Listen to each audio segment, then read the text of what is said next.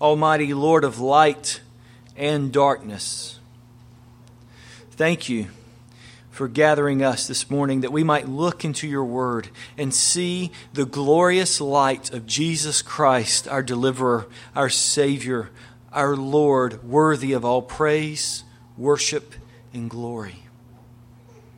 Come this morning, Lord, I pray, by your Spirit, and open our eyes that we might see glorious and radiant truth from your word. Oh, that we might see Jesus. Not just understand him, not just better be able to talk about him, but I pray, Father, that we will see him. That we'll see him with the eyes of our heart, and that we may know him better as the one who is revealed to us in Scriptures.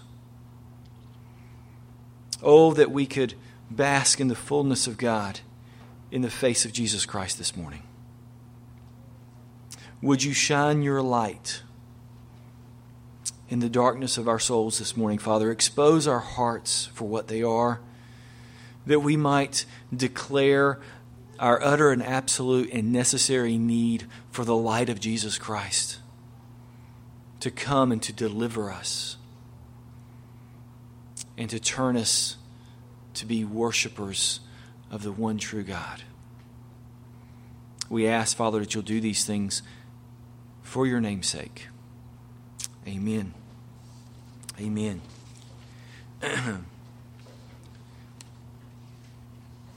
In the beginning, God created the heavens and the earth. And the earth was without form and void, and darkness was over the face of the deep. And the Spirit of God was hovering over the face of the waters. And God said, "Let there be light." And there was light. And God saw the light, and God saw that the light was good.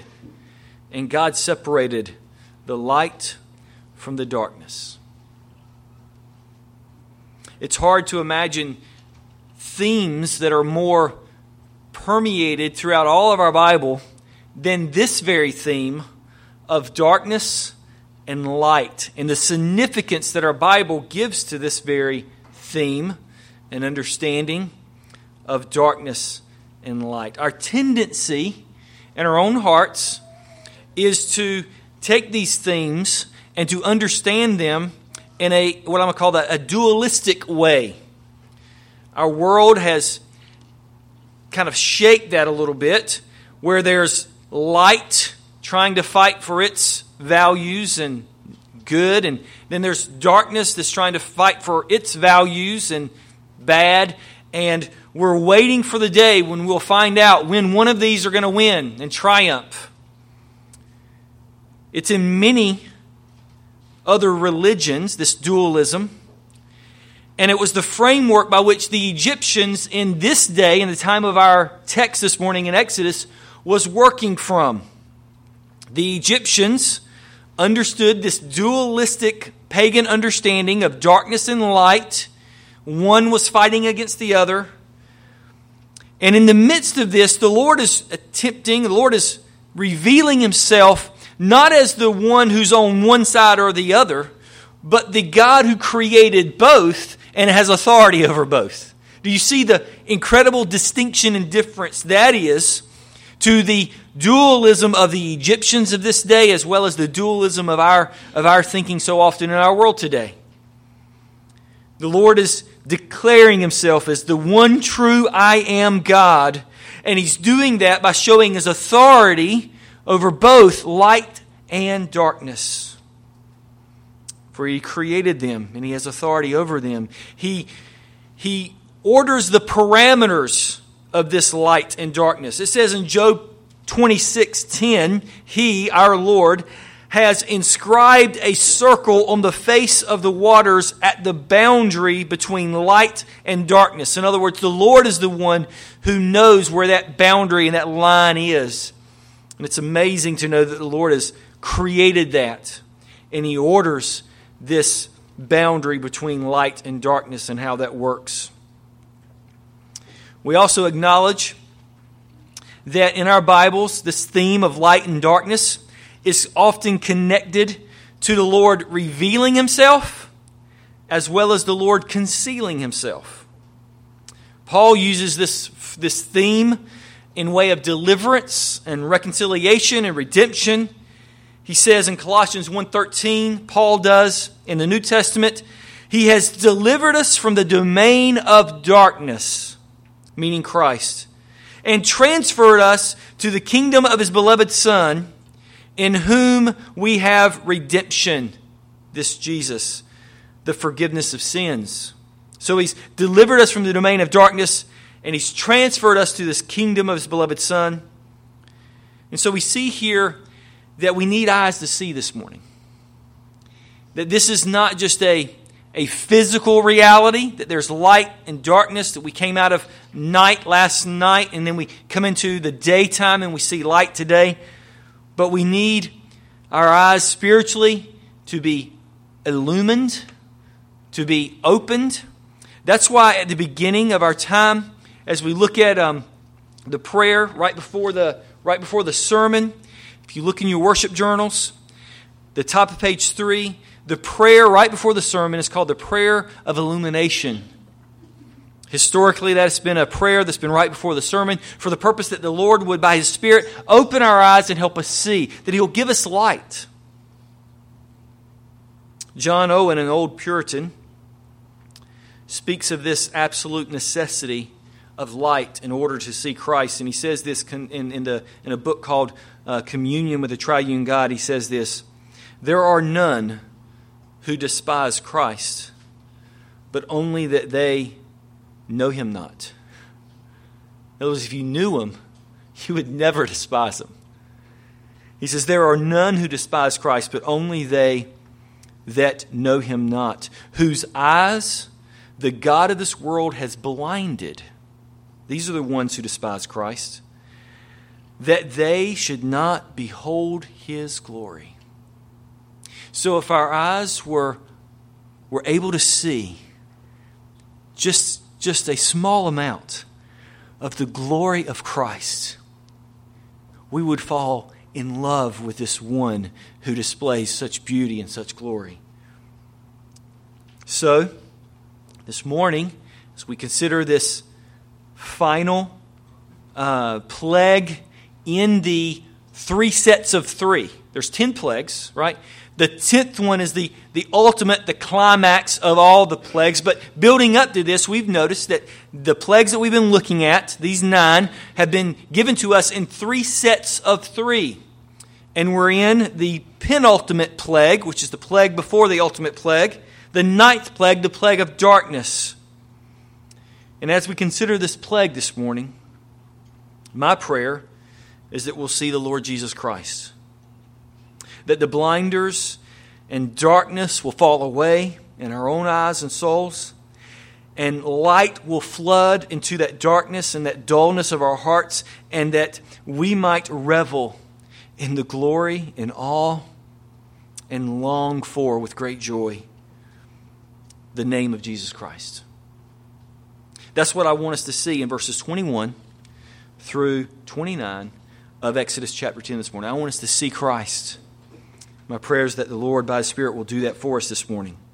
As we consider our text together, I want us to notice it as it's broken up and it's divided up into 3 areas, 3 headings, 3 ways that we're going to order our thoughts this morning. And I want us to notice them in this way. First, the darkness to be felt, verses 21 through 23. The darkness to be felt, verses 21 through 23. Second, I want us to notice the sacrifice to be made. The sacrifice to be made. And this is in verses 24 through 26. The darkness to be felt, 21 through 23. The sacrifice to be made, verses 24 through 26. And then finally, the face not to be seen. The face not to be seen, verses 27 through 29. The darkness to be felt, the sacrifice to be made, and then thirdly and finally, verses 27 through 29, the face not to be seen. Let us look together at first at the darkness to be felt. Thank you, Mike, for giving us an illustration of that. Very few of us can understand the world that the Egyptians were in this day.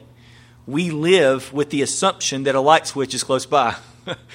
We live with the idea of street lights on our streets. I remember early on taking my children when they were younger back home to where I grew up in North Carolina, out in the middle of the country. And they were amazed at the darkness. They were amazed that they could actually see the stars. And they were amazed that there were streets that didn't have lights on them. And the darkness was something that was uncommon to them, something that they were unaware of. And we so often forget the very same thing. So as we look at this passage, it's helpful for us to realize that this darkness was not something that was casual, but it was something that was terrifying, something that was horrific, something that, as it speaks of here, a darkness that could be felt. So as we begin this morning as this plague, we notice that there is no warning given by the Lord through Moses to Pharaoh.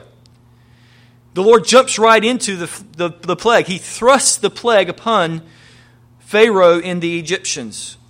And like I said earlier, these plagues are broken up into 3 sets of 3. So the last plague in the first set of 3, that's plague number 3, started in the same way. It just thrust the plague upon them.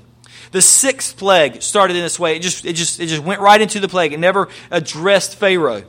And so we see here in the 3rd set of 3, at the end, plague number 9, it goes right into this plague being thrust upon Pharaoh. And it begins with something that's very familiar. As we've seen throughout the plagues, the Lord comes and commands Moses to do something particular, and that is to stretch out your hand toward heaven. See that in verse 21? The Lord is indicating here the source of this judgment is God Himself, is from heaven, and yet the instrument of this judgment is Moses, who will be stretching out his hand to heaven. So the Lord here is calling Moses to stretch out his hand to heaven. And then we have an identification of what this plague is going to be. It says in verse 21 that once he stretches out his hand to heaven, there may be darkness over the land of Egypt. Do you see this identification of what this plague is going to be as the Lord is telling Moses? But then we have this interesting phrase that describes this darkness that's going to come upon the land. And it's at the end of verse 21. A darkness to be felt. A darkness to be felt. The idea of this phrase is to speak of the darkness as being tangible, as being something that can be touched and felt. The word also is given as a word picture, and it most often is used in the Old Testament as something that needs to be, is describing a person who feel around in order to see something. A person who does not have the ability to see, but has to touch in order to recognize or experience something that's next to them. This word for felt is used, for example, in Genesis 31:34, where Rachel, if you remember, she took the household gods and she put them in her camel's saddle. And she sat on it to hide these household gods from her father. And then it says that her father came into the tent. And it says in Genesis 31:34, Laban felt all about the tent, but did not find these household gods. And that idea of feeling all around the tent was not able to see, but was feeling around to see if he could find these household gods. Judges 16 speaks of the strong man Samson. After he had his eyes plucked out, Samson said to the young man who held him by his hand, "Let me feel the pillars on which the house rests, that I may lean against them." Remember that story? Remember that scene where he's getting ready to bring the house down on all of them, including himself? He was blind, and he says, "I need to feel the pillars that are around me." That's the word that's being used here when it says this darkness is one to be felt. So the idea here is that the darkness was so severe that the people were left having to feel around for everything. It's the idea that they were literally groping around. They were not able to see. They had to touch everything in order to move around in any way. The darkness indeed was tangible. And it made it so that nothing could be done. Nothing could be seen. Everything had to be touched in order to be experienced. You see, this is how the Egyptians were coming to understand the Lord of the Hebrews. The Lord was known to them through experiences.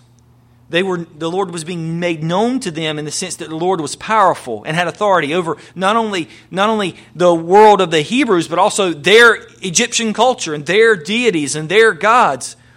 And yet, the whole time, they've only known Him in this experiential way where they were experiencing these plagues, not in a relational way where they were coming into covenant with Him. In the Old Testament, specifically in the Torah, which is the first 5 books of the Old Testament, it's also called the Pentateuch, but Torah is the word like for us to use. We find that the way that darkness and light is used, one is, and most of us understand this, that light is used to reveal who God is, right? But what is interesting is uniquely in the Torah, in the Old Testament, the first 5 books of the Old Testament, this word is used to protect God's people. Darkness is used to protect God's people from the full exposure and revelation of who God is. This is uniquely true in Genesis and in Exodus. That this darkness isn't just something that blinds people so that they cannot see or understand the God of heaven, but darkness is also used in way for God's people to protect them and to care for them. Why? Because man shall not see God and live, according to Exodus 33:20. So we know back in Genesis, when Abram had that frightening encounter with God where the Lord was going to make that covenant with him, was that in broad daylight? No. What we find in Revelation 15:17 is that it was during the time of darkness and of night. It says in Genesis 15, when the sun had gone down and it was dark, behold, a smoking firepot and a flaming torch passed between these pieces. And on that day the Lord made a covenant with Abraham. Why was it necessary for there to be darkness? Well, it was to protect the full exposure of who God was to Abraham, because man cannot see the Lord and live.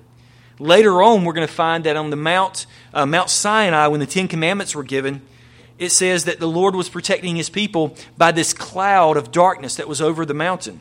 It says in Exodus 20, right after the 10 Commandments had been given, it says, the people stood far off, while Moses drew near to the thick darkness where God was. Do you hear that? So God is protecting His people. He's caring for His people with darkness in the Old Testament, and specifically in Exodus and in Genesis. However, this is not how darkness is being used here in our passage. Even though darkness is used like that later, we find that in this passage, the Lord isn't using darkness to protect His people, but He's using darkness, which is probably more common in the Torah, and that is darkness to punish the wicked. So we see here that when it says that the darkness was one to be felt, it explains this phrase. This phrase lies here as if it begs for, what do you mean that this darkness is one to be felt? Well, in verses 22 and 23, it helps us understand what exactly he means by that. So it says, the Lord tells Moses, commands Moses, declares Moses to do this thing, tells him what's going to happen. And then in verse 22, as we've seen throughout all the other plagues, the Lord Himself tells Moses to do that, and then Moses obeys. Moses stretches out his hand, verse 22, toward heaven. And it says here, there was a pitch darkness. Do you see what it speaks of here? Well, in what way was there this pitch darkness, this absolute total darkness? How was it true? Well, it says that it was in all the land of Egypt. In other words, all over the entire land of this mighty, incredible nation of Egypt, there was darkness, pitch darkness, absolute darkness, a darkness that can be felt. And it wasn't just for a few hours, or maybe even for a few minutes, but instead it says here that it was for 3 days. 3 days this was taking place. And then it goes to underline even more so, gives us an understanding of exactly what was taking place. In verse 23, it says, they, meaning the Egyptians, did not see one another, nor did anyone rise from his place for 3 days. In other words, it completely shut them down. It completely made it so that this busy commerce place of Egypt, one of the busiest places probably in the world, this place of busy commerce, this place of amazing technology and ingenuity, this place of influential industry, The entire nation of Egypt, the whole thing, was shut down, was brought to a standstill, was brought to a sudden stop for 3 days. Why? Because God brought such darkness on this place. What an amazing thing. An entire massive nation put on stop, ceased doing anything for 3 days. And then notice at the end of verse 23, but all the people of Israel had light where they lived. Do you see the contrast? Do you see what's happening here? Some have tried to explain this, and it's amazing all the pages that are written about how this was a sandstorm that brought darkness, and that with the combination of the locusts and the sandstorm, that there was more severe darkness than usual, and they were trying to explain it in all kinds of unusual ways. But none of them could account for the fact that there was this absolute pitch darkness, this darkness to be felt throughout all the land of Egypt, shutting everything down. And yet, where God's people were, there was light. Goshen, not that far away. Could it be an eclipse? They tried to explain it that way. But there's no way an eclipse would have done such an event. It's clear here in our text. Everything that's given to us in our text here says that the Lord himself was doing this. He was bringing this upon the Egyptians to show his power and his authority. It is hard, is it not, for us to think of Egypt, either in the ancient idea of Egypt or even modern day Egypt today, without reference to the importance of the sun, isn't it? I mean, you think about all of the artifacts from the era of Pharaoh that point to the amazing importance and preeminence of the sun. All the different pictures and icons and items in those pyramids with the sun being prominent as an image there. The sun wasn't just something that when we think of Egypt, we think of two things. First, we think probably of the Nile, but it's hard for us to think of Egypt without the blazing sun being there as well. And understanding Egypt in that way. Egypt deified the sun. This shouldn't surprise us. The sun in the Egyptian culture was the preeminent and the chief of all the deities. The sun god of the Egyptian culture was Amun-Ra, and he was considered the chief and the ultimate of all the other gods. All the other deities in the Egyptian culture had to answer to this one sun god, Amun-Ra. The thought of the sun rising in their culture and their understanding was a pagan understanding of resurrection, where all of creation is being brought back to life each morning. And then the sun setting at the end of the day was speaking of the idea of all of creation laying back down for rest, and even speaks of the underworld. The most expensive temple that's been dug up in Egypt is a temple called Karnak. And that temple was specifically devoted to the sun god of the Egyptian culture. And finally, and probably most important for our text, is this, and this is most interesting, I think. Pharaoh, all the pharaohs, were considered to be begotten from the sun god.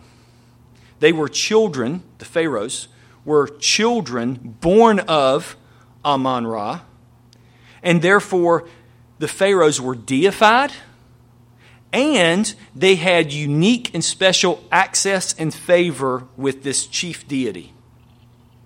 Now that's interesting, isn't it? Because the penultimate, the next to the final plague that the Lord issues out on the Egyptians is one that's not only a plague where the darkness is such that it can be felt, but we find that this plague was one that was personal. It was a personal attack upon Pharaoh and his deification and the chief deity of all of Egypt. It was a personal attack upon the power and influence of Pharaoh himself. Why couldn't Pharaoh, if indeed he was the begotten one from the sun god, why couldn't he make this darkness go away? Why couldn't he fix it in any way? So, do we see that this is, in fact, one of the most important of the plagues, in that it leveled Pharaoh himself from having any power or an authority? Because if he had power and authority over anything, it should be the sun, as one who was understood to be one that was born of this sun god. It's important for us to know that this attack was not only tangible, this plague, it was not only tangible, it was not only severe, but it was very personal. The Lord was clearly proving himself more powerful and more superior than all the deities of Egypt and of Pharaoh himself by causing this darkness to come over the land. The darkness indeed was felt. And I'm sure Pharaoh felt it in a particular way that maybe the others didn't. And so this darkness was one that was amazingly personal. It was an assault upon the very deity of their chief god. So verses 24 through 26 is a sacrifice to be made. Pharaoh was so offended, he had to respond to this personal attack. He had to come out and make some kind of negotiation or compromise. He had to make sure this was fixed. He wasn't able to go to his God that he was obviously the son of to make this work. But interestingly enough, it says in verse 24, he comes to Moses. Then Pharaoh called to Moses because he's desiring to fix this problem of the 3 days of darkness. He calls to Moses and says, "Go, serve the Lord. Your little ones also may go with you. Only let your flocks and your herds remain behind." This is a sacrifice to be made. A sacrifice to be made. Pharaoh has been one who's compromised all along the way. The first compromise that he made, if you remember, was one where he says, it was actually in Exodus 8:28. Pharaoh says, "Listen, you guys can go and worship, but don't go too far away. Won't you stay here close by Egypt, or maybe even in Egypt?" And you remember that in that particular scenario in 8:28, they actually say, they said, "Listen, if we offer our sacrifices here, they will kill us because this is so offensive to the Egyptian culture." So the first compromise, the first negotiation, Pharaoh says, "Why don't you guys stay close to home and worship right here?" And they say that will not do. Moses clearly indicates that will not do. And then last week, if we noticed in Exodus chapter 10, verse 10, Pharaoh's saying, "Listen, you guys can go, but leave your children here. Leave your children here with us." And that's why it says here in our passage in verse 24, it says, "Go and serve the Lord. Your little ones also may go." In other words, he's saying, I'm willing to let your little ones go. But then this third compromise that Pharaoh makes is one where he says, only, verse 24, "Only let your flocks and your herds remain behind." Now, I want us to think for a minute. Because we're kind of in the woods here in Exodus, and we're looking at the pieces, it's easy to forget the big, broad scope. Let me remind us here. The Egyptians are issuing out suffering upon God's people. God's people are in Goshen, but they're not just having a heyday in their daylight that they're experiencing. They're still servants and slaves. It says in Exodus 1, we need to remember that they ruthlessly made the people of Israel work as slaves and made their lives bitter with hard service. In mortar and brick and all kinds of work in the field. In all their work, they ruthlessly made them work as slaves. Exodus 1, 13 through 14. And with this in mind, we need to understand that the Egyptians wanted out. They wanted to be delivered. But what was it that God kept saying that He wanted for His people?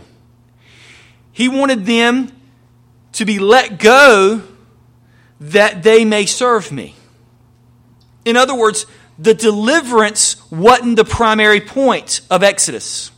Getting them out of Egypt wasn't the end. It was the means to the end. What the Lord wanted for His people is that they may worship and honor and serve Him, as it speaks of here. And so, what a great opportunity. Now, Moses is the only one that we see that was actually being spoken to here by Pharaoh, right? But if the Egyptians had the opportunity to have the audience with the Pharaoh, they would have never accepted the compromise of, "Why don't you guys stay here in Egypt and worship?" Well, no, that doesn't get us out. And we want out, right? "Why don't you leave your children here in Egypt and y'all go off and do your thing and then you can come back?" No, we want to be delivered. We want out and to be able to stay away. And we want to get out of here so that we can go worship our God. But this third offer, if getting out of Egypt was their only issue, this was the way to go. You see, this compromise was perfect. We can get out of Egypt, leave all of our herds and cattle here. We can get out of Egypt, and when we get out there, then we can figure out the whole thing about worshiping God. But what does Moses say here? Moses say, no, the point isn't that we just leave. You see their suffering and the way they've been treated ruthlessly, their slavery, their bitterness, and all of the slavery that they've been experiencing. The reason they needed to get out wasn't just to get away from their suffering and the difficulty of their lives, but no, the Lord wanted to bring them into communion with Him. You see, that was the end. That was the aim. That was the point, that the Lord wanted to bring them not just out of their suffering, out of their ruthless slavery. He wanted to bring them into communion with Him. The book of Exodus, the first half is what? Is them coming out of Egypt, right? And then the Lord gives them the law. What's the second half of the book of Exodus? It's all about the temple and how they can rightly and appropriately worship their God. The book of Exodus isn't just about God's people being delivered. It's about God's people being delivered so that they can worship the one who created them. And so this compromise would have been perfect if the aim wasn't for them to worship. So what does Moses say here? Moses says in verse 25, and Moses said, "You must also let us have sacrifices and burnt offerings, that we may sacrifice to the Lord our God. Our livestock also must go with us. Not a hoof shall be left behind, for we must take of them to serve the Lord our God. And we do not know with what we must serve the Lord until we arrive there." You see, brothers and sisters, the point that I want us to make is that the Lord was seeking to deliver His people for the purpose that they may serve Him. Do you and I often settle for deliverance from our sorrows and our heartaches and our difficulties, forgetting that the Lord doesn't want to just deliver us from the struggles and the difficulties, but He's doing that for the very primary reason is that we may have communion with Him? Do you simply want deliverance from the consequences of your sin or from your difficult life? Or do you realize that the Lord is seeking to deliver us that we might worship Him? One of the best ways for you and I to evaluate that in our heart, that question in our heart, is to ask this vital and necessary question: do we need a sacrifice? You see, if we just want Jesus to love us, if we want Jesus to just help us, if we want Jesus to simply show us how to have a better, more fulfilled, or happy life, if we want Jesus just to get us out of the painful, difficult circumstances that we're in, a sacrifice is senseless and unnecessary. However, brothers and sisters, if we see that the Lord loves us too much to simply deliver us, He wants to bring us near. He wants us to know Him and to commune with Him. If we come to the point where we're not satisfied with mere deliverance from our hardships, from our bitter lives, from our being pressed down, and we realize that coming into His presence and worshiping Him in all of His glory and for His name's sake, to have fellowship with Him, to acknowledge our sin and guilt, if we begin going down that path, you know what we will say? We'll say what Moses said, and it is this: we must have our sacrifice. There's got to be sin. There's got to be blood spilt if there's sin in my heart. It's not enough for the Lord just to get me out of my difficult times. It's more important, Lord, that you bring me into communion with you. Could it be our greatest difficulties and struggles is that not that we want too much from the Lord? You see, we think, well, the Lord hasn't gotten me out of this difficult circumstance, so obviously I want too much from Him. No, it's you're wanting too little from Him. You're wanting just to get out of your fix instead of stepping into His presence. Our sacrifice, however, is not one of flocks and herds, as Moses was asking for. If we're going to settle not simply for mere deliverance, we need to realize that our sacrifice can only be provided by a loving Father in heaven. The call to repent and believe in the Lord Jesus Christ is not simply a call to imitate or to live like Jesus and all the things He did. A call to repent and believe in Jesus Christ is a call to trust in what He did on the cross. It means we believe His sacrifice.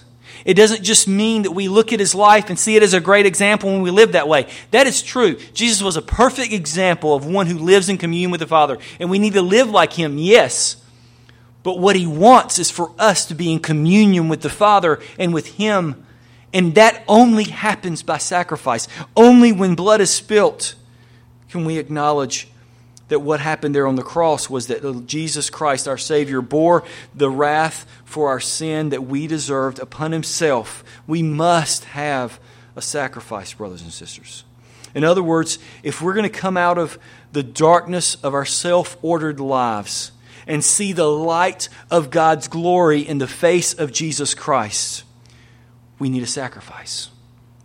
Jesus Christ is the most definitive, clear revelation of all the attributes of God. If we want to see God clearly, we need to look to Christ. To see God in all of His glory and all of His multifaceted attributes, we must look, brothers and sisters, to Christ. And to specifically, not just Christ in way of His general life lived, but specifically, brothers and sisters, we want to see this kaleidoscope of His attributes. We look to the cross of Jesus Christ. 2 Corinthians 4:6 says this, "For God, who said, 'Light shine out of darkness,' has shone in our hearts to give the light of the knowledge of the glory of God." How? In the face of Jesus Christ. It is God Himself who displays Himself, who reveals Himself in a glorious way at the cross of Jesus Christ. There at the cross, we see with greatest clarity God's wrath, His grace, His mercy, His judgment, His power, His sovereignty, His goodness, His holiness, His steadfast love, His compassion, His wisdom. Christ is the prism whereby all the glories and glorious attributes of God erupt forth in glorious light. All of these burst forth in resplendent rays. 1 John chapter 1 says, "And this is the message we have. This is the message we have heard from Him and proclaimed to you, that God is light, and in Him is no darkness at all." Brothers and sisters, come to Christ. Only in Christ, only in this sacrifice. As Moses insisted upon this sacrifice, so we too must acknowledge that if we're going to come out of the darkness of our soul, we must look to Christ. Finally, a face not to be seen. Notice verses 27 through 29 quickly, if you will. Notice that 3 times it speaks of Pharaoh's face. It says, "But the Lord hardened Pharaoh's heart. He would not let them go. Then Pharaoh said to him," he says to Moses in verse 28, "Get away from me. Take care never to see my face again. For on that day that you see my face, you shall die." And then Moses speaks back to him and says, "As you say, I will not see your face again." The point here is that the negotiations have ceased. There's no longer going to be an opportunity for mercy and grace for Pharaoh. Pharaoh's last chance to be able to affirm and to submit to the lordship of God has ceased. His final hardening has happened, and he doesn't even know it.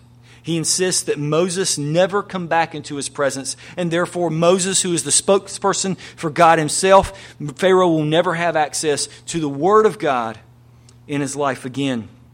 By denying Moses to be in his presence, he's cutting off any other opportunity for him to be delivered from the darkness of his own soul and heart. Pharaoh's giving up his last chance to turn from his spiritual darkness.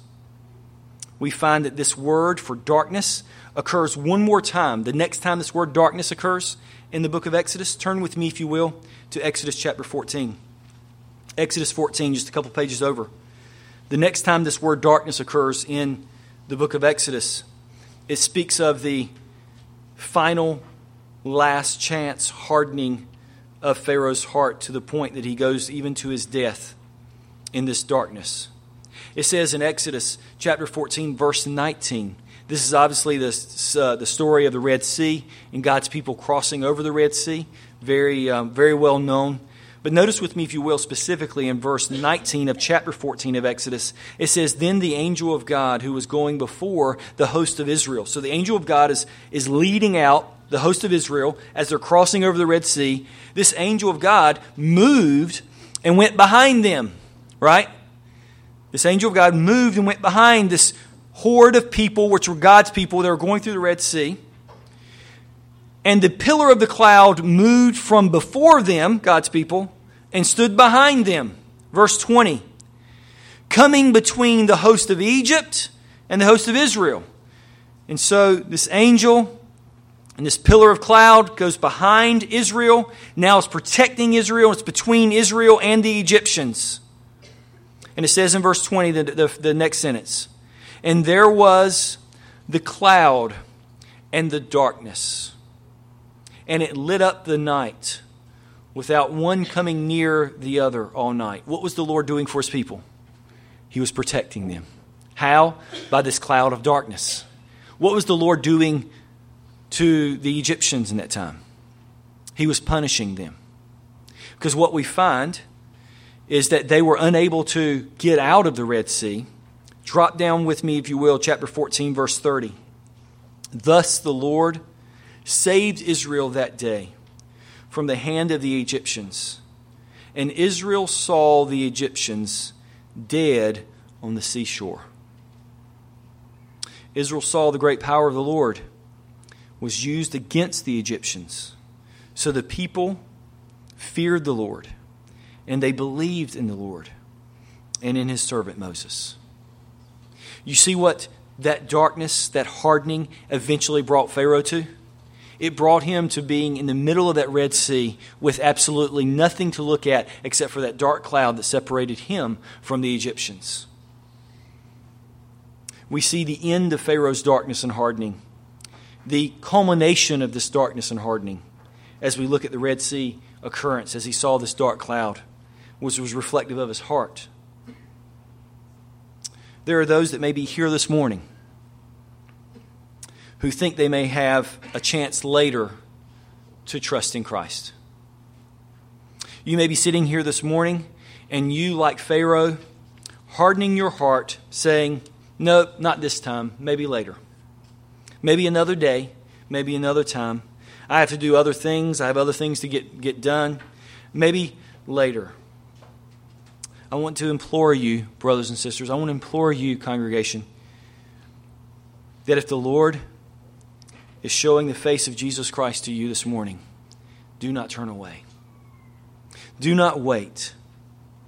I want to call you to face the truth of Jesus Christ as your only hope and deliverance, your only salvation, the one who's called you to worship Him in spirit and the truth. You may never again be face to face with this call to repent and to believe. You may never again have this opportunity to take care and to believe. The book of Hebrews chapter 3 says, "Take care, brothers, lest there be any of you with an evil, unbelieving heart." This book of Hebrews is a pastor talking to his congregation, and he's saying, take care, all of you. Listen, each and every one of you, individually, listen. Take care, brothers and sisters, lest there be in any of you an evil, unbelieving heart. What's that going to do? It's going to lead you to fall away from the living God. You're a churchgoer. You're a Christian. You're the one who's said you believe. And he's saying, we need to take care, brothers, lest there be any of you with an evil, unbelieving heart leading you to do what? To fall away from the living God. This is what we have to do. We have to exhort one another. How often? Every day. As long as it's called today, that none of you may be hardened by the deceitfulness of your sin. We've got to be exhorting one another in the Lord. For we have come to share in Christ. You have come to share in Christ. Listen to what the passage says in Hebrews 3. If indeed you hold this original confidence firm to the end. Your assurance of salvation isn't whether you believed in one point in time in your past. Your assurance of salvation is if you endure to the end. If you make it to the end trusting in Christ. We live in a dangerous world, brothers and sisters. Take care lest you have an unbelieving heart. So, the good news of Jesus Christ, the light of the world, has been displayed to you today. Do not harden your hearts, but instead come, repent, believe on the cross work of Jesus Christ. Why? Because this is our message that we have heard from Him and proclaimed to you, that God is light, and in Him is no darkness at all. If we say that we have fellowship with Him while we walk in darkness, we lie and do not practice the truth. But if we walk in light, listen, as He is light, we have fellowship with one another. We have fellowship with one another. And the blood of Jesus, His Son, it cleanses us from all our sin. Let us pray.